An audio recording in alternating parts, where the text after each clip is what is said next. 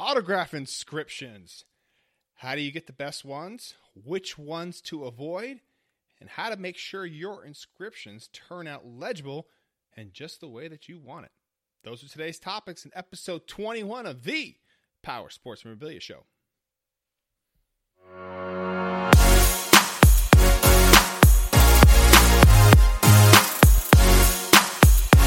Thank you again for joining me. I am your host, Matt Powers of the Power Sports Memorabilia Show.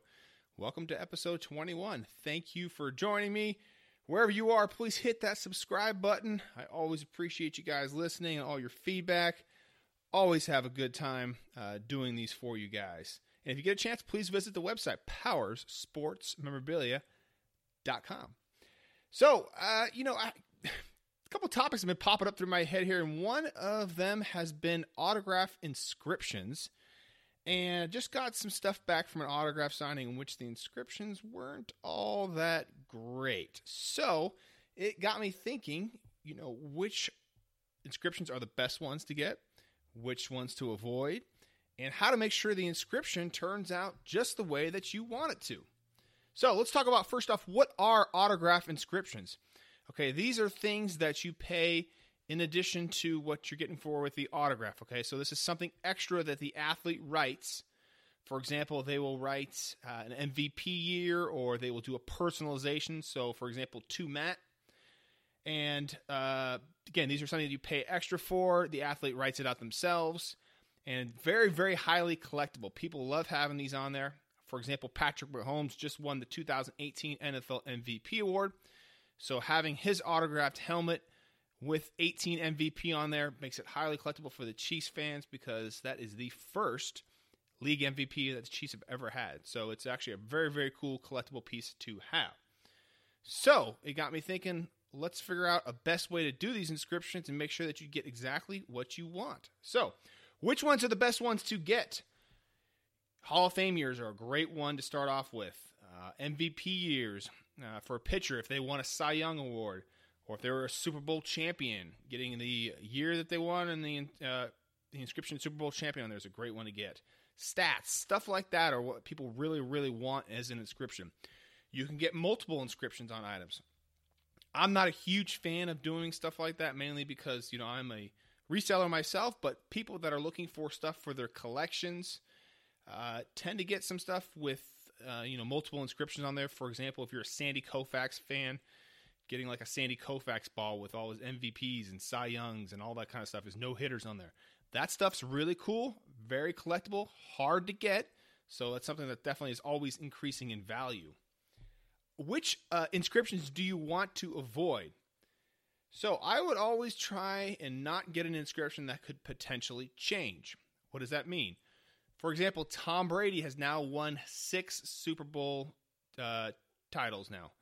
What about that person that got the five-time Super Bowl champ inscription, 2 years ago? Okay, that item is not worth nearly what it would have been if he had not won another Super Bowl. So you don't want to get inscriptions that are going to change like that, okay? Personally, I try to avoid, obviously, personalizations. It'd be hard for me to sell something that says, to Matt. But a lot of people like to have those in their collection. But if you think you might, potentially be selling an item down the road, you probably don't want to get that inscription, okay? I know a lot of people really like that. If you are going to get an inscription on something, try to be consistent with it. Get it on every item that you have in your collection. To Matt, best wishes, stuff like that.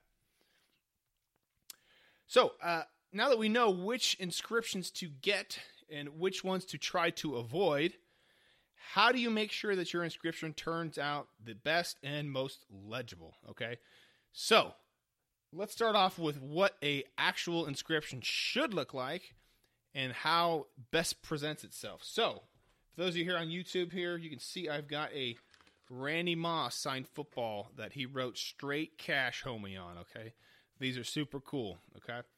Couple things that make this inscription really, really work. Number one, you want to make sure that you give the athlete plenty of room to sign their name and also to write the inscription, okay? Oftentimes, especially on jerseys, you're going to see they're trying to fit in multiple inscriptions on a small number. So let's say, for example, the player wore number 1. Let's say it's Ozzie Smith, for example. And you've got to put 3 or 4 inscriptions on there. It's very, very hard to put all the information onto that one jersey number.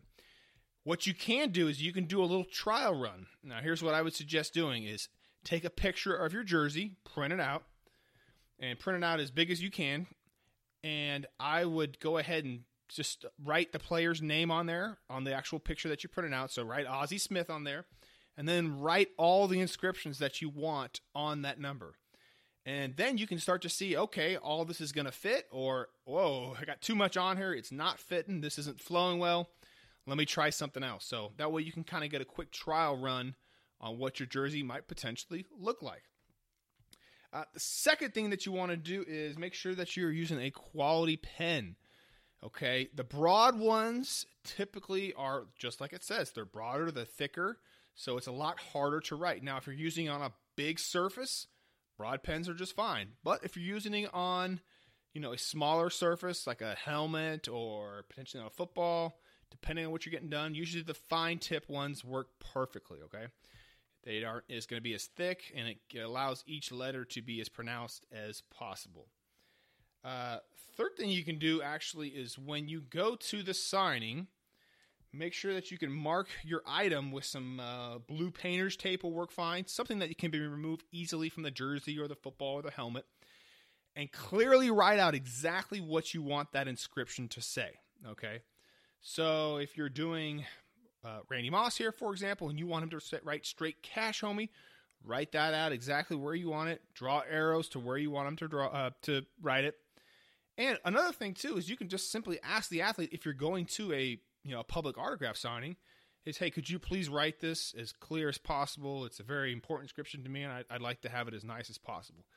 Just be courteous about it, And most athletes are going to be like, yeah, absolutely, no problem. And now that it's at the forefront of their mind, they're probably going to be like writing it really, really nice for you because you just said it right in front of them. So, the last thing to think about, too, is remember, you as the customer are paying, in most cases, extra for this inscription, okay? Some athletes, like the lower tier ones, will include like their Hall of Fame year free of charge. I know Len Dawson does that, and Len talks about his inscriptions as like a badge of honor. So those should be things that you should want to write on an item.